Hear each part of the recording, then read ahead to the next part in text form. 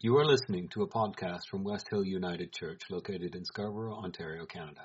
These podcasts are made possible by the generous support of our listeners, volunteers, and members of our community. To donate, go to our website, www.westhill.net, and click on the Canada Helps button, or go to www.westhill.net/donate.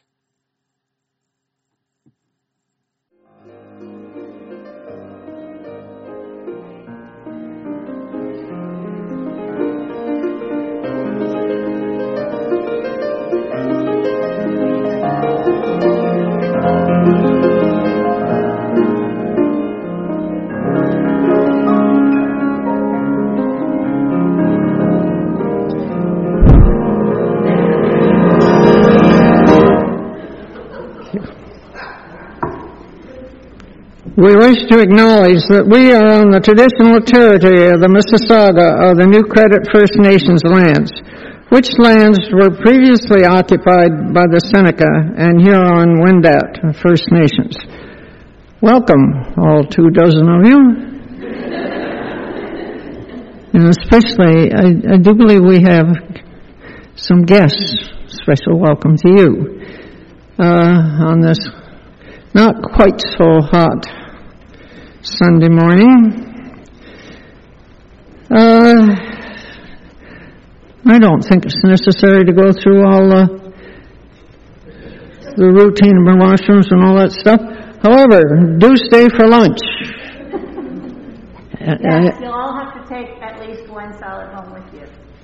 That looked and it smelled wonderful. So I don't have much taste left, but I can smell things, and it smelled great.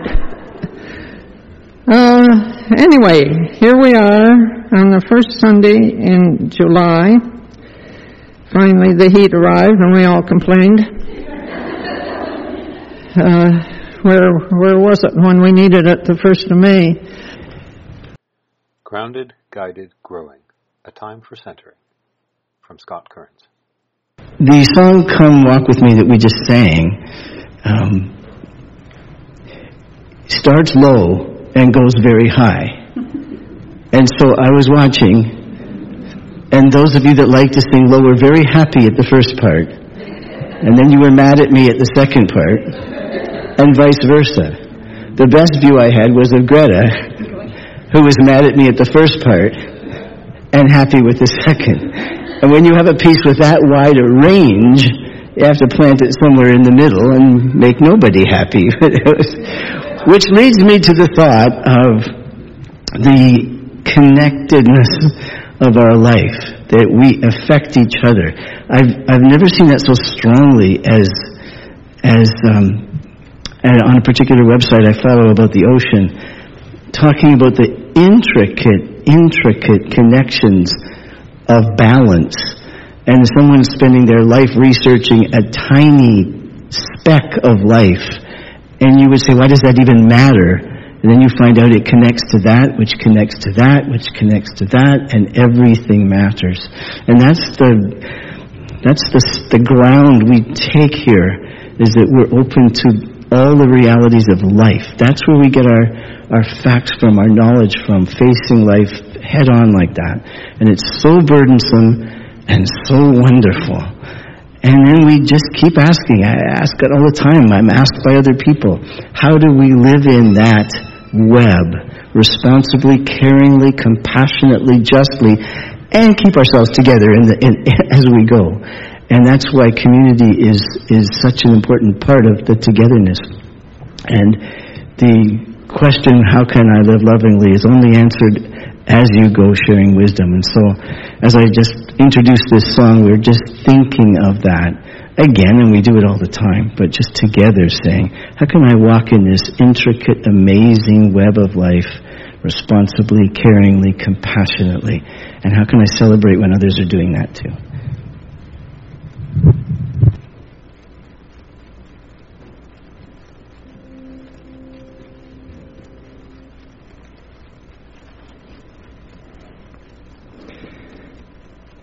The first reading was written by Cassandra Clare, who was an American born in Tehran. spent most of her childhood traveling. She said, "I don't want to be a man," said Jace. "I want to be an angst-ridden teenager who can't confront his own inner demons and takes it out verbally on other people instead." "Well," said Luke, "you're doing a fantastic job."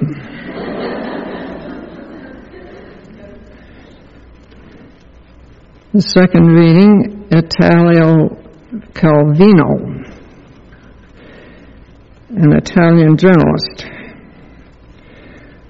What he sought was always something lying ahead, and even if it was a matter of the past, it was a past that changed gradually as he advanced on his journey. Because the traveler's past changes according to the route he has followed, not the immediate past, that is, to which each day that goes by adds a day, but the more remote past. Arriving at each new city, the traveler finds again a past of his that he did not know he had. The foreignness of what you no longer are or no longer possess lies in wait for you in foreign, unpossessed places. And the third reading is by J.D. Salinger. The mark of the immature man as he wants to die nobly for a cause, while the mark of the mature man is that he wants to live humbly for one.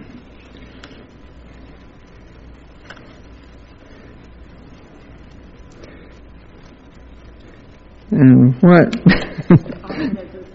I've forgotten. Oh, sorry. Yeah. Offered as wisdom for the journey. I didn't write that down. My apologies. That's what old age does for you. You forget your own name. Well, when I'm in my 100th year, I remember everything. It'll be a miracle. Well, you've got a lot more to remember than I'll ever have. Hopefully I won't by the time I'm your age. I'm going to keep the readings. Okay? Thank you.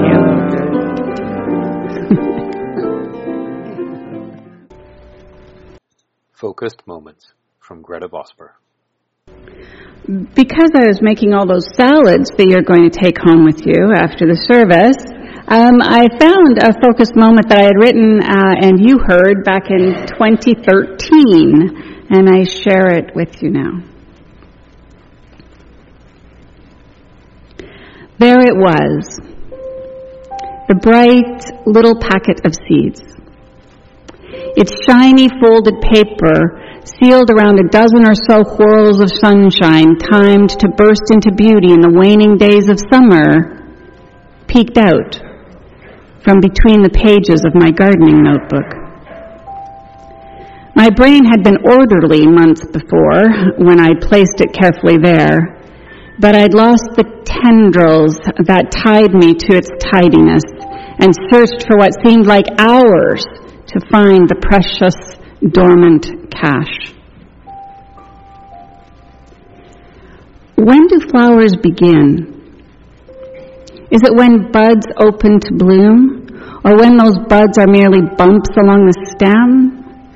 Do flowers begin when the first tips of tender shoots win their struggle against damp and heavy soil, breaking their way into the light of day? Is it when the seed first bursts beyond its safe encasing deep in the darkness of the earth? Or when those seeds first find themselves tossed upon fertile soil? Do flowers begin when seeds fall from spoiled and dying blossoms? I do not know. There is wonder in this little packet of seeds, wonder that will turn to beauty and spin itself into that cycle, beginnings and endings lost to the naked eye. For these flowers, beginning lay in my first effort to find them. Before, they were just dust in an envelope. Now, they are dreams.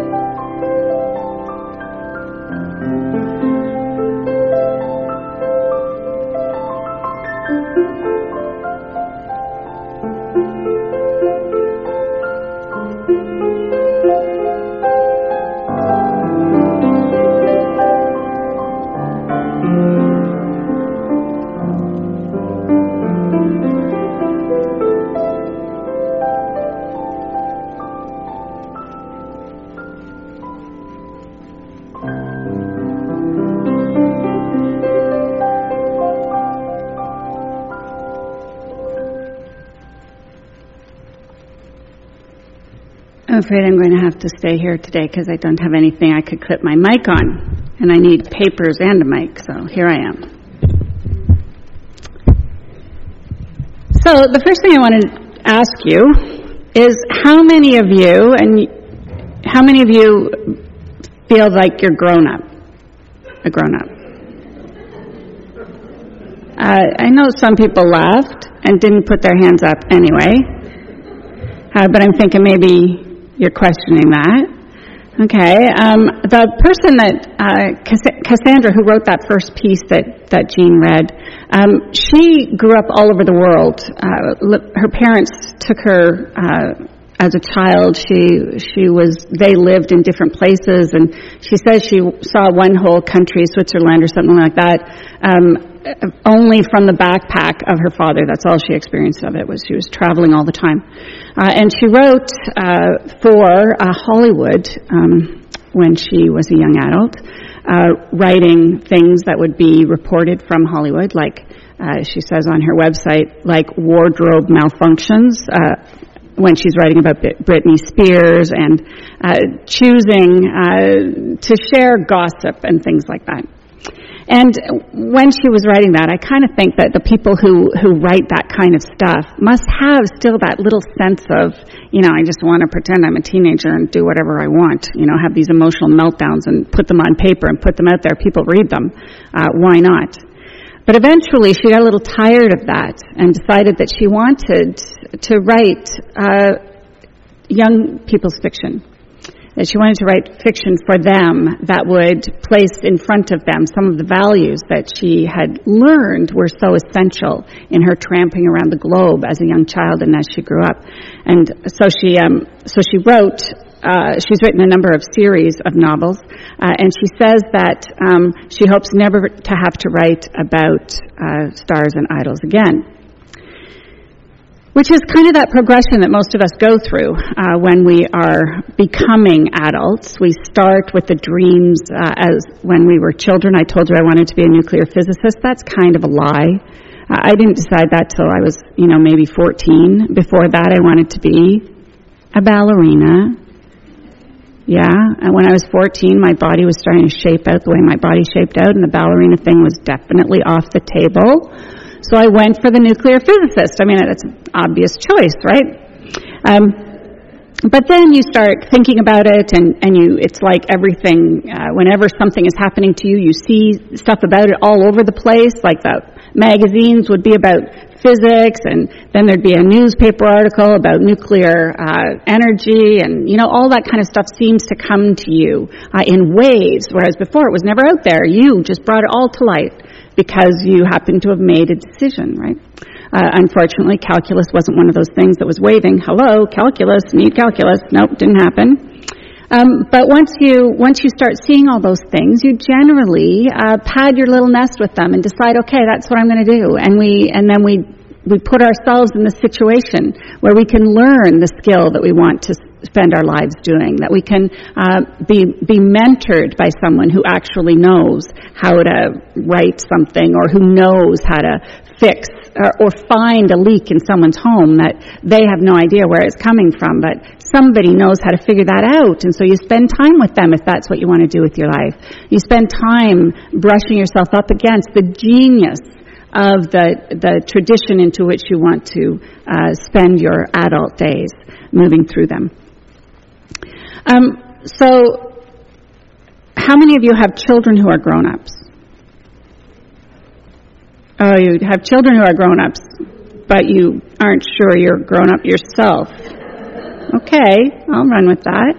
I used to have an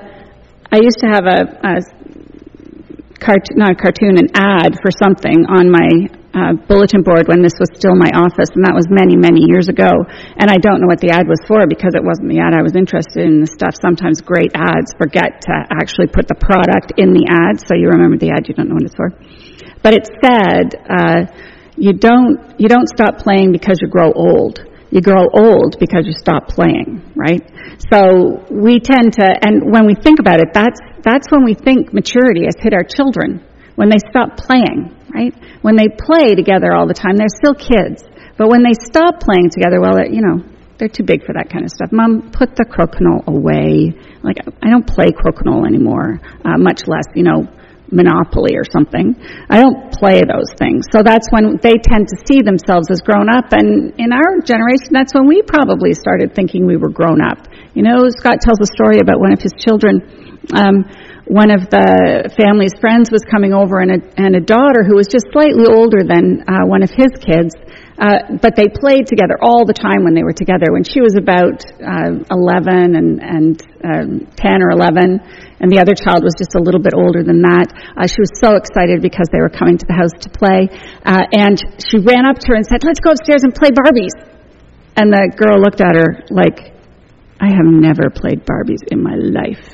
Kind of broke the child's heart right there by not saying anything, just kind of, I don't do that anymore. And so we're sensitive to when our children lose that precious time when play is so much a part of their life and they're exploring the world in incredible ways. We've only recently come to understand that children up to the age of 7 are really processing things using a theta brainwave, which is kind of like, which is what people get into when they're using hypnosis.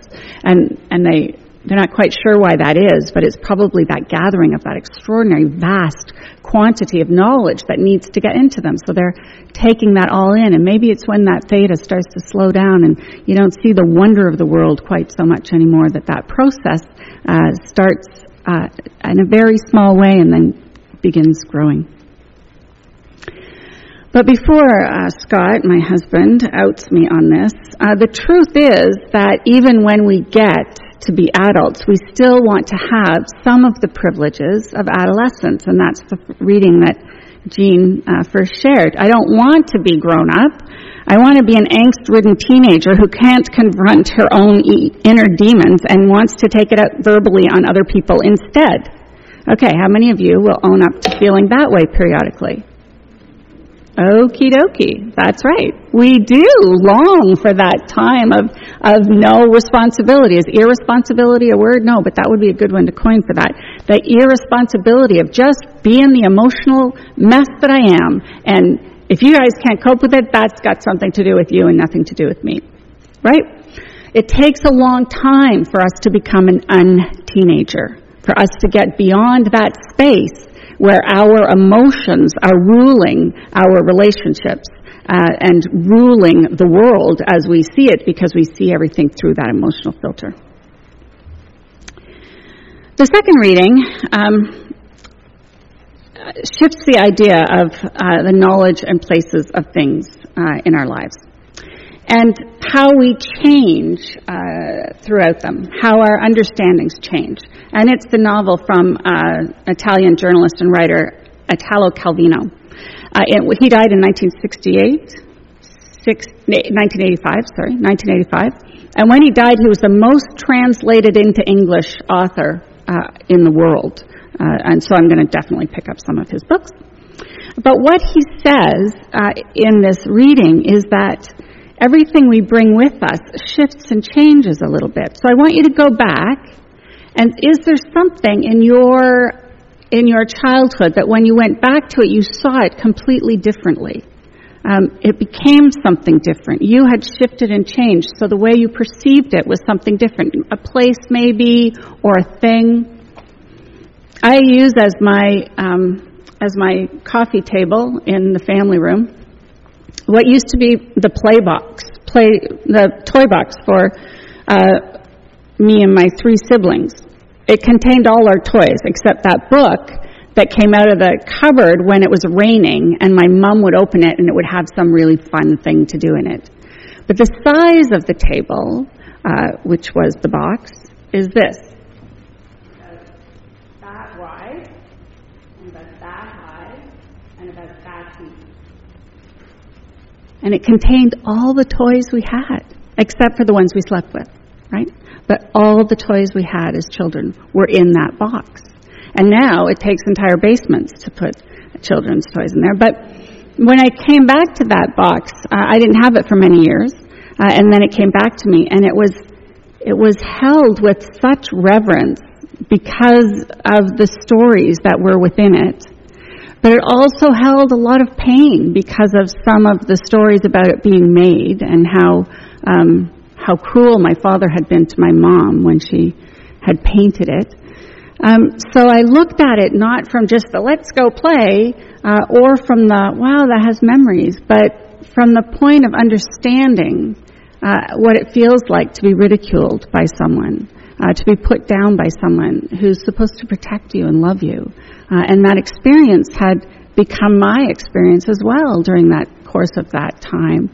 So now it's just a place where I keep my files and do my work and put my feet up. But when I went back to it, it was different. So is there any place that is different for you than it was before? It doesn't have to be profound.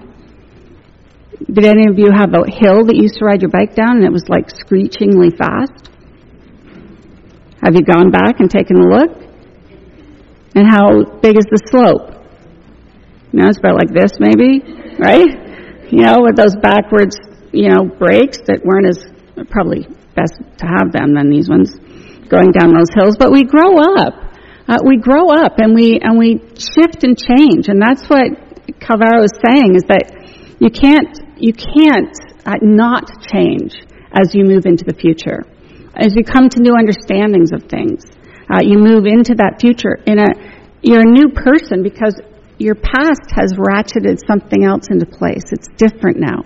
It's not what it was before. I now understand something about the big city, never having lived in it before. Now my fear of it that I had as a child is no longer a fear. Or now my understanding of my relationship with my siblings is different because I can see them from a distance. Or that person I married previously. The further away you get from somebody you've been married to previously, the more you're kind of, who was I back then? I don't know. You really start thinking that the stories maybe that we tell ourselves right now, in this second, aren't maybe the whole of the story. That there may be much more that needs to be told.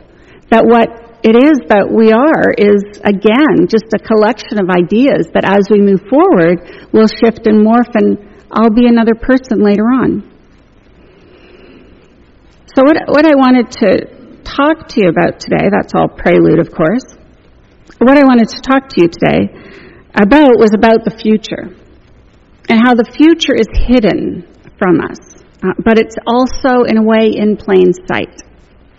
That the future, what we are going to be like and what our world is going to be like and who we're going to be in relationship with and how we're going to take on major challenges. Are they going to overwhelm us or are we going to be able to work through them? We have ideas in our heads about who we are.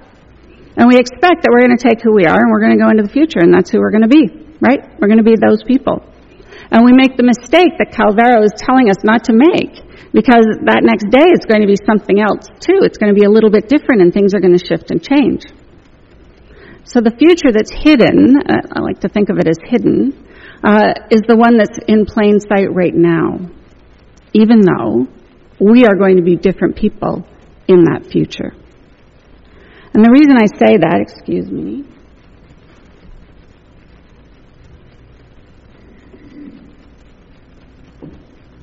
the reason I say that is that most of our future is written out of who we are now and what we are doing and where we are and the things that we can see and the people that we have relationships with and the way that we interact with the world. The future, when I say it's mostly about that, is because we make choices based on the nest we are currently in. And that's the nest of the friends and the relations. It's the nest of the community. It's the nest of our own understandings of ourselves. All of that takes us into our future. So if we are isolating ourselves from others, if we have cut off contact with particular people, if we are overindulging in substances or even food as a substance, if we are living in a slovenly hovel because we couldn't bother cleaning it up, or we're living in a pristine, scarcely furnished home that can be kept model home looking day after day after day, If we're working someplace that we're happy with, or we're in a space, or we're downsizing as we've retired, our future comes out of all of that. Because it's how we choose to relate to those things or not. And how we choose to design our own being in relation to those things or not. So while I say that in the future you're going to be different than you are now, the future comes about unless there's some inbreaking of chaos that we're not ready for, or an illness, unexpected illness, a trauma. If we move from here to a year from now, we can pretty much chart our way based on the choices that we want to make and the people that we're going to have in our nest with us and how we're going to be with those people. If I've historically been angry and upset and always blaming everything that's going on around me, it's very unlikely that I'm going to see what Jean brings to my heart and feel it as something that can actually help me move away from that anger and that blame. If I'm constantly finding that the relationships around me are so complex, they're overwhelming, then I don't take the time to work them all out or figure them all out. But I can take the time to rest and look back and make a decision to choose not to have those overwhelming relationships. That I can maybe focus on one or two that aren't overwhelming. If I think I'm overdone, or I overtalk, or I'm demonstrative in a way that is troubling to people, that's in plain sight. It's not hard for me to see that. It's in front, it's on the faces of everyone around me. And I can choose to see that or not. My future could be easier, my friendships more casual, more comfortable, if I chose to see what it was that was in the faces of those before us. The people that we are the people that we are also becoming. And it's starting with the who we are now and going forward that makes the difference. That final reading that Jean shared with you is by J.D. Salinger, best known for The Catcher in the Rye, much better in writing than the movie, which traumatized me for years. The mark of the immature person is that they want to die nobly for a cause.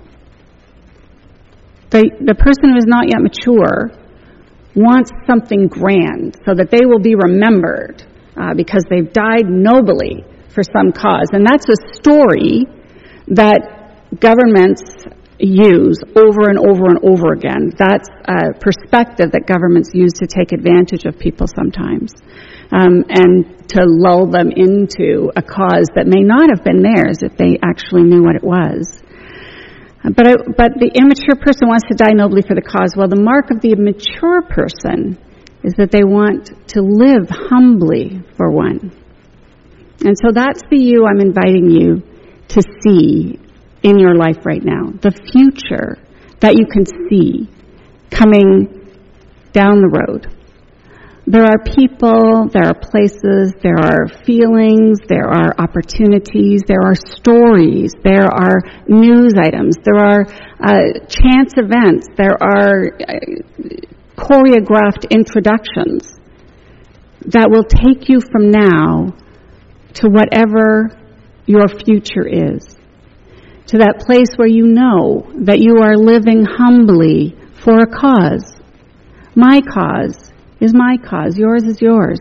Your cause is your cause. Yours is another one. We can all find our own cause.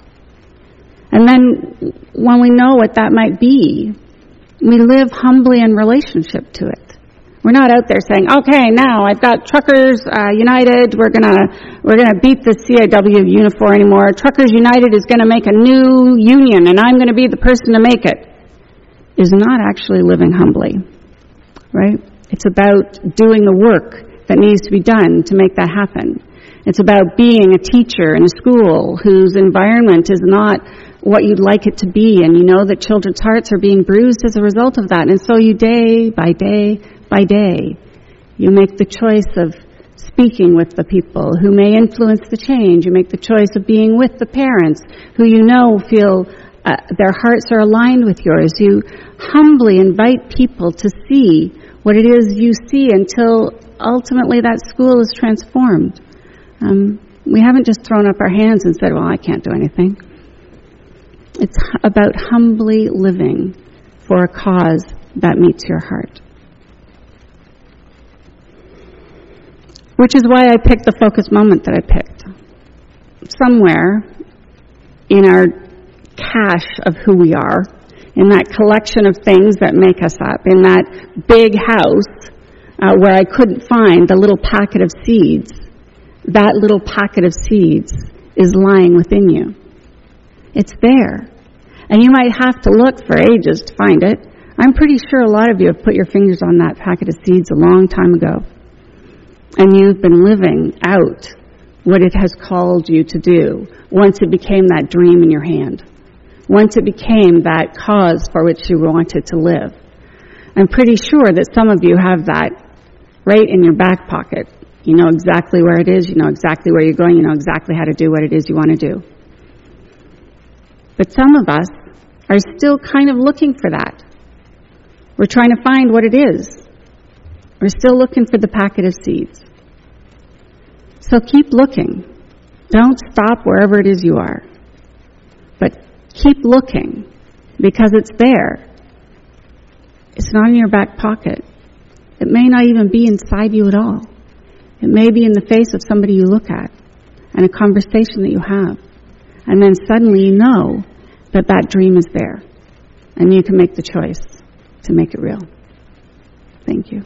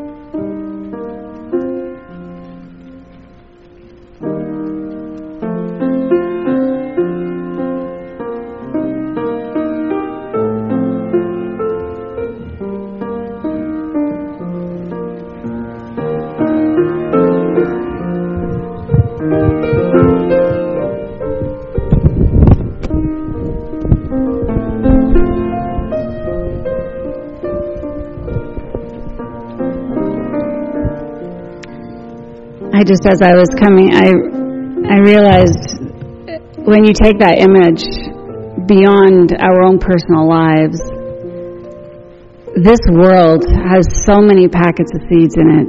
It's mind-boggling. All the possibilities for the future, all the opportunities, all the chance things that will turn things in another direction. It's infinite. And the relationships that we make with one another may be those things that trigger a reflection on, wait, this is it. This is where I am. This is what I want to do. This is what I need to do. So go out into that world that is so packed with those little bags of seeds and find someone with whom you might water them, who may inspire you to live on your own doing that work. But align yourself with the beauty that is the potential for who we are and what this world can be. Go from here in peace. May our world be a world, be a world of love. May we grow through the day, may know more of the ways of love in heart, in